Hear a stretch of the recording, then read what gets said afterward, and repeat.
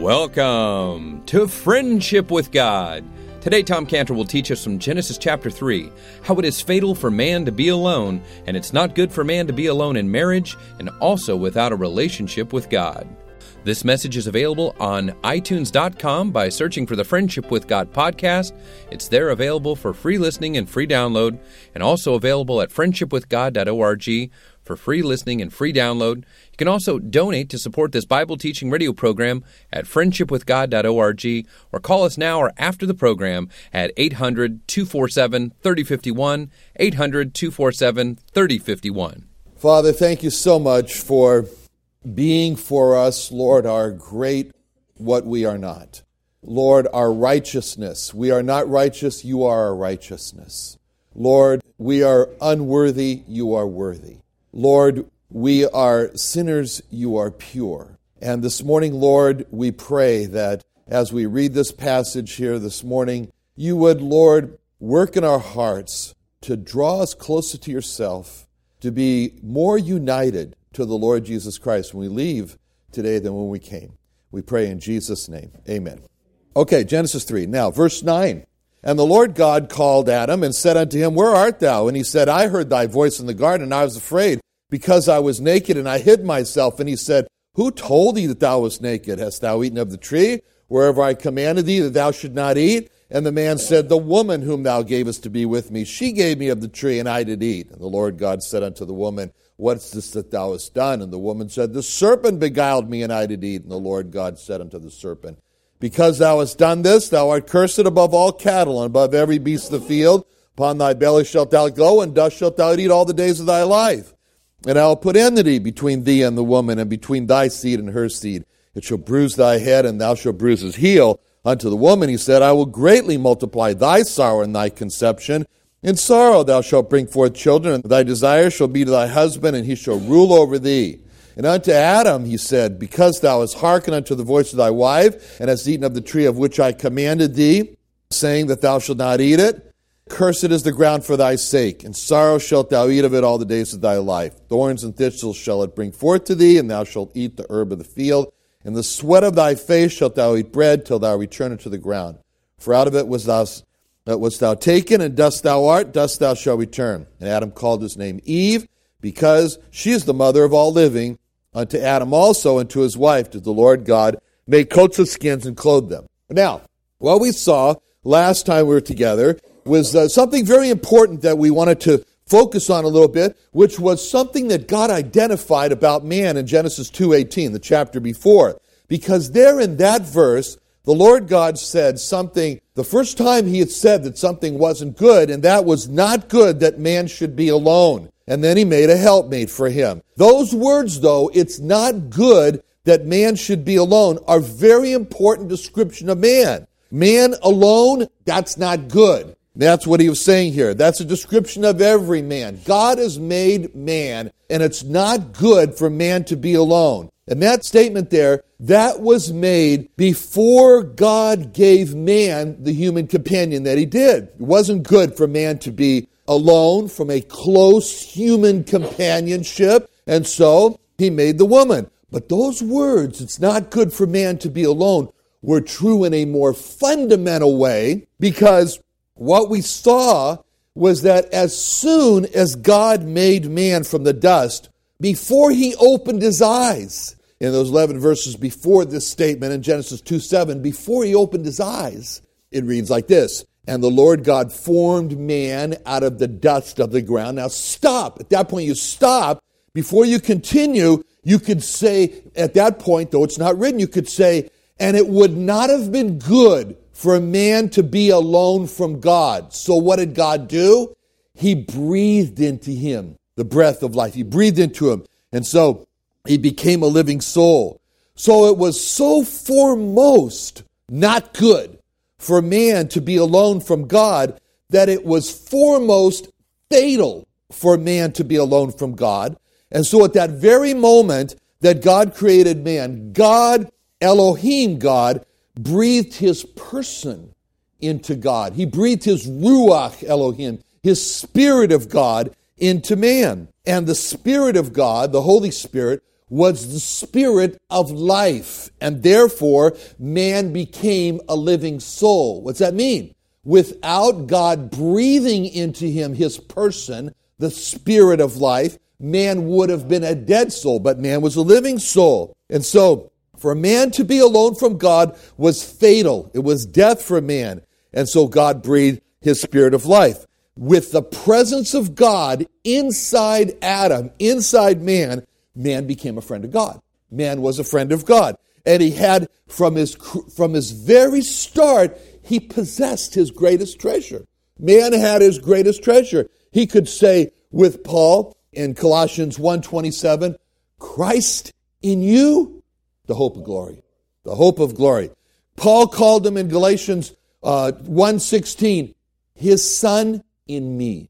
Please God to set me from the womb, to reveal his son in me. He also called him in 2 Corinthians 4:7, this treasure in an earthen vessel. And Peter called him in 1 Peter 1:11, the Spirit of Christ, which was in them, speaking of the prophets, which was in them. It was so not good for man to be alone from God. It was so not good for man to be separated from God. It was so fatal for man to be separated from God that that's where the devil took his careful aim, right there. And his whole goal in Genesis 3 is to drive that wedge. To drive that wedge and to bring about that separation. Why? Because with that separation, death would come. Death. And that was his goal. Now, as we saw that, and what did we see? What did we see God do when man had separated himself from God through disobedience? Did we see a God of anger? Did we see a God of wrath? Did we see a God of vengeance? We didn't see that. As soon as that fatal separation occurred, and from between man and God, that fatal aloneness from God, what did we see God do? He springs into action. God sprung into action.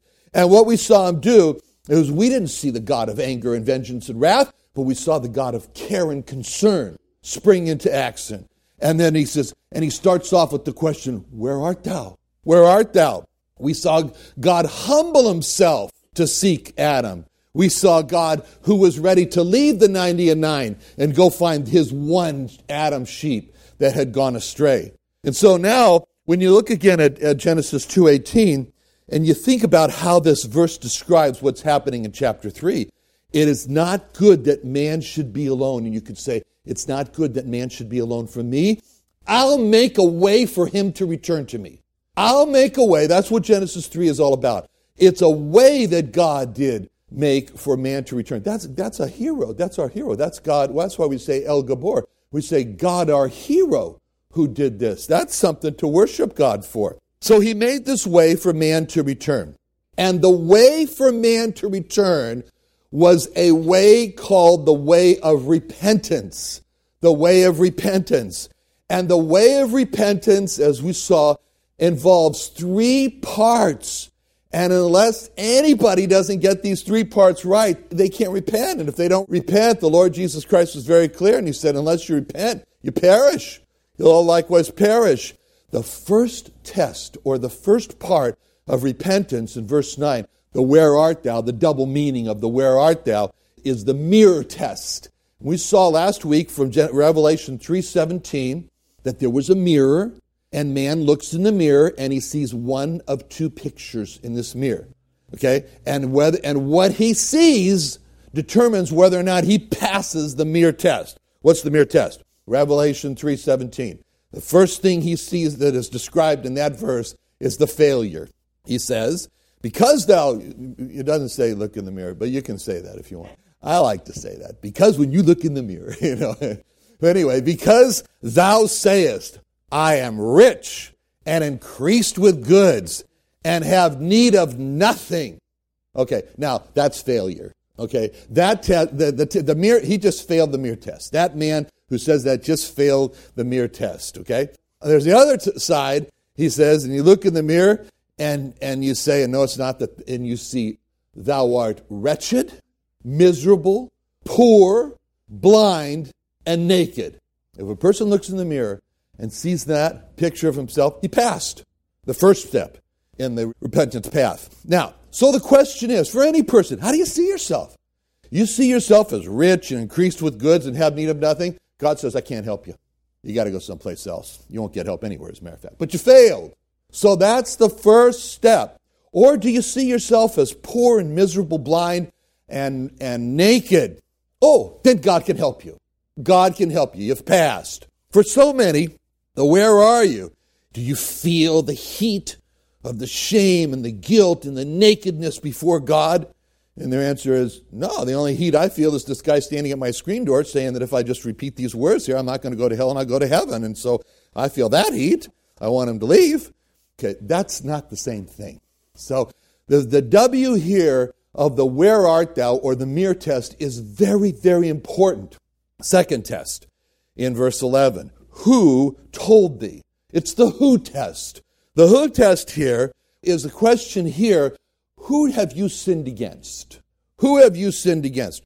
Well, if you say, well, I really only sinned against my fellow man. I mean, if I hurt somebody, I sinned. If I didn't hurt anybody, I didn't sin. If I didn't do to them like I would do to myself, then I sinned. That's a failure of that test. Didn't pass that test. Because it's God. Before God, they were naked. The who is the God. It's the same like David said, against thee and thee only have I sinned. So that's a very important test for the path to repentance. The second part is to see that it's against God personally that the sin was committed. And then the last part we saw last week is the W of the what. What test? And that's in verse 11 where he didn't say what, but he said, did you do this? He put the words right in Adam's mouth, said, Adam, can't you get it straight? I've given you the words of your confession. I ate of the tree which thou commandest me not to eat of. That's all he had to say. But he had to put in the Eve part. He couldn't resist it. He had to blame Eve. So this is the what test. Lord, please forgive me for being full of fear. Did he pass the test? No, he fails. That's the what test. Please forgive me for all the shame I feel. Failure. Please forgive me for my depression. Failure. Why? Those are not confessions of sin. Those are the confessions of the consequences of sin. But, Lord, I ate from the tree that you told me not to eat of. Lord, I did the deed. Lord, I sinned against you. I broke the 10 commandments. That's the confession. That's the what. That's the what test.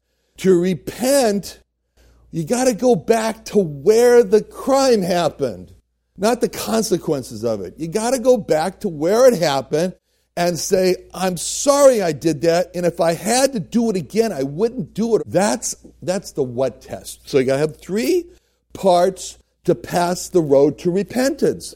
You pass those 3 parts, those tests, and God says, well, I can help you now. You understand that you are poor, miserable, blind, naked, and wretched, and every other kind of adjective you want to use, that's fine. Okay, you're bankrupt. Okay, I can help you. You understand that you sinned against me because I'm the author of morality and righteousness. Okay, I can help you. You understand what you did wrong. You're framing your actions and you're describing, I did this, which was in disobedience. All right now, God says, now we can start. And that's wonderful. Now, we come to verse 321, where it says, and unto Adam and to his wife did the Lord God make coats of skin, and he clothed them. Now, I want you to picture this scene. Picture this. Adam standing there, and on his face, I want you to picture that he's thinking about what has just happened, right? The Lord God made coats of skin for him and clothed them. That's amazing. And he's standing there with one word when you got the picture in your mind. Picture the word amazement. Adam is standing there in amazement. There's amazement on his face. Well, why is Adam amazed? Well, keep your place here in Genesis 3 and turn to Luke 19:10.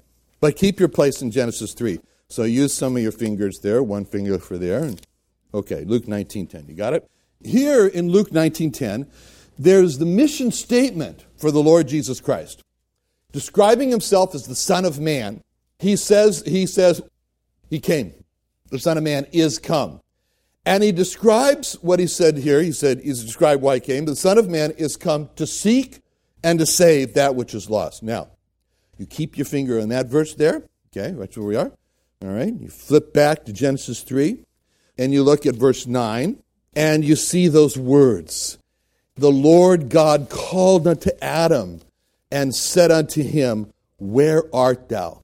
Now, let a few words in that verse of 11 just really sink in. The words called unto Adam and the words said unto him. And let this, you got to sink in. So, the Lord called unto Adam, and he's pointing at Adam. And the Lord said unto him.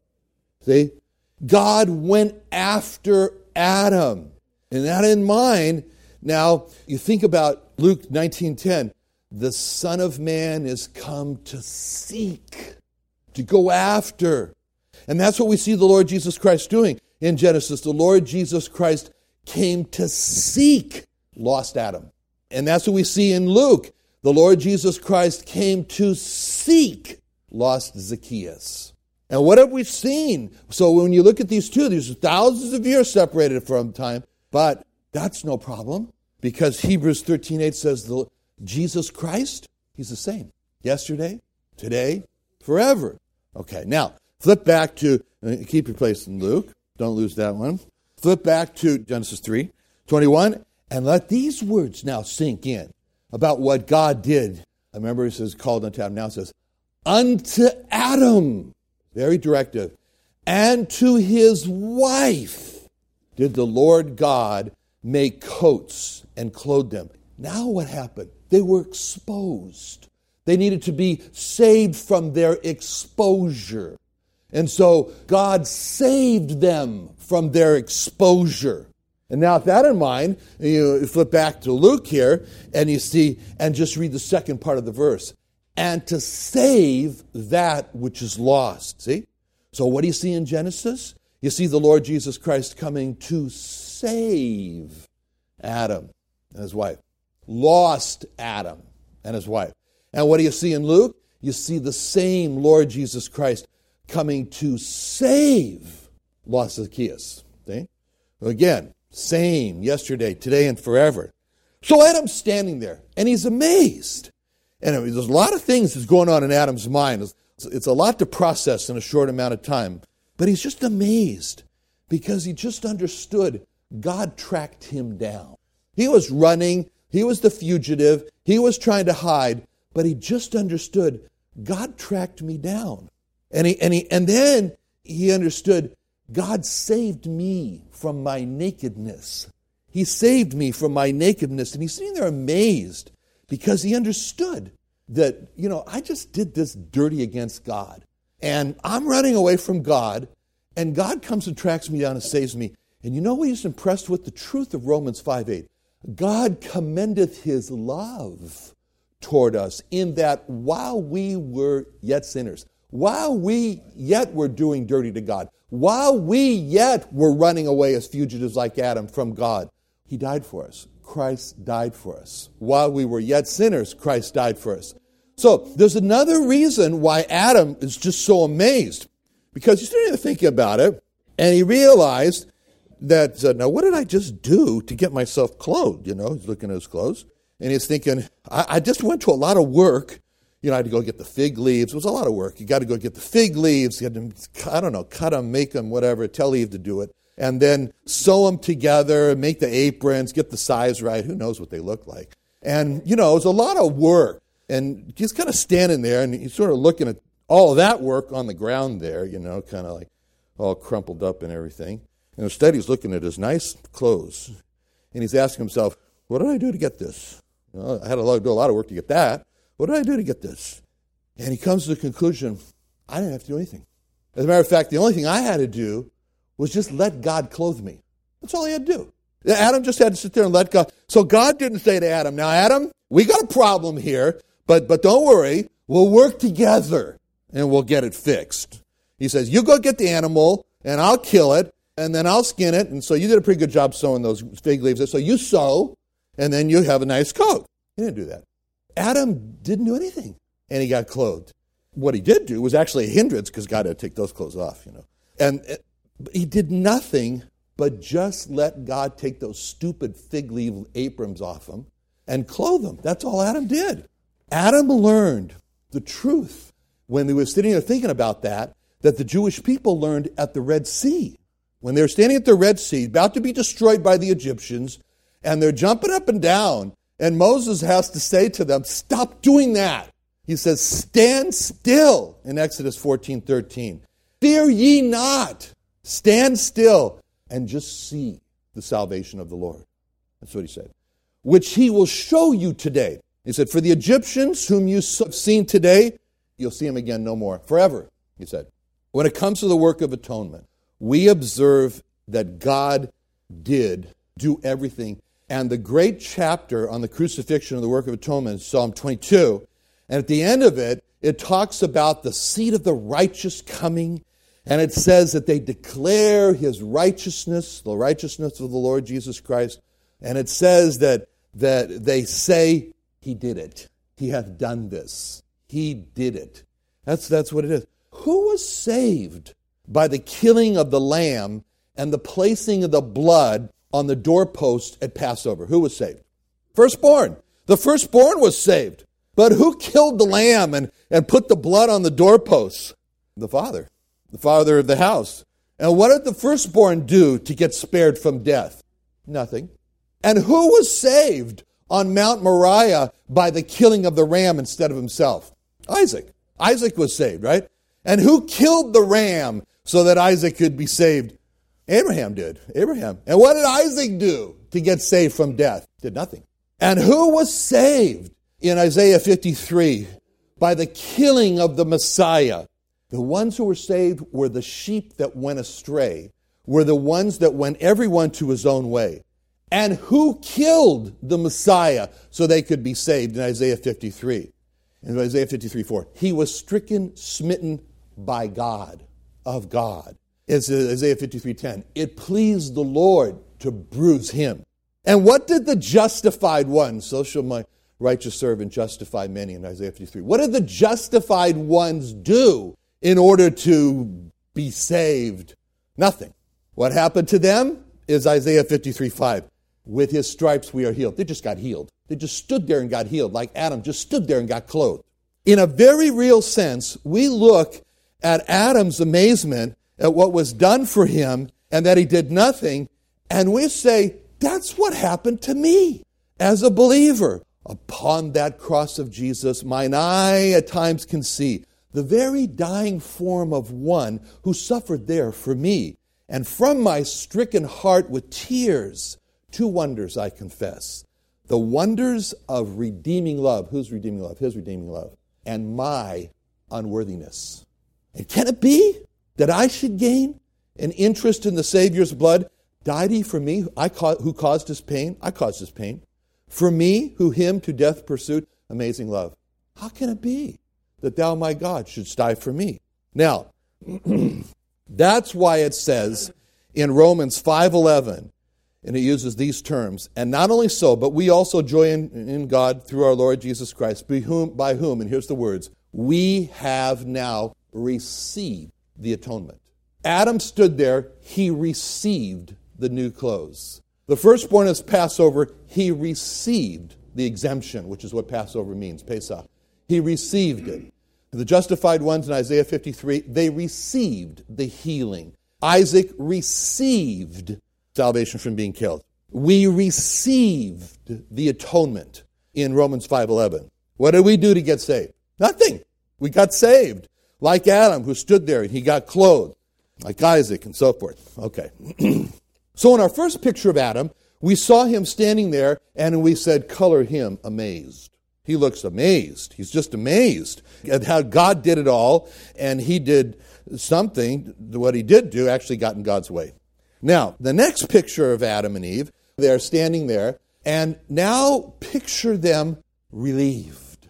So there they are. Picture them there relieved. Why? Because in the first part of verse 7 of this chapter, it says the eyes of them both were opened and they knew they were naked. I don't get it, because they were naked before this. They were naked. They're always naked. So, but it wasn't a problem then. Well, why is it now a problem? Well, before they took the tree, before the separation occurred, the fatal separation, before the fatal aloneness occurred, they were filled with God inside. God was inside of them. And they were in God's presence, so they reflected God. God from the inside, them, they reflected God. That was very good. Nothing to be ashamed about. You looked at them, you said, I can see God. Because they reflected God, so they weren't separated from God. And that was a pretty sight. Okay? But now, their nakedness was a bad thing, because they didn't have God inside. Thank you for joining Tom Cantor and the Friendship with God radio program today. To help encourage you to support this Bible teaching radio program, our resource of the month is Tom Cantor's book, Whosoever Will versus Fatalism, all about fatalistic Calvinism and what the Bible says about who can or can't resist God's will. Call us at 800-247-3051. That's 800-247-3051, or order it online at friendshipwithgod.org. Thanks for listening.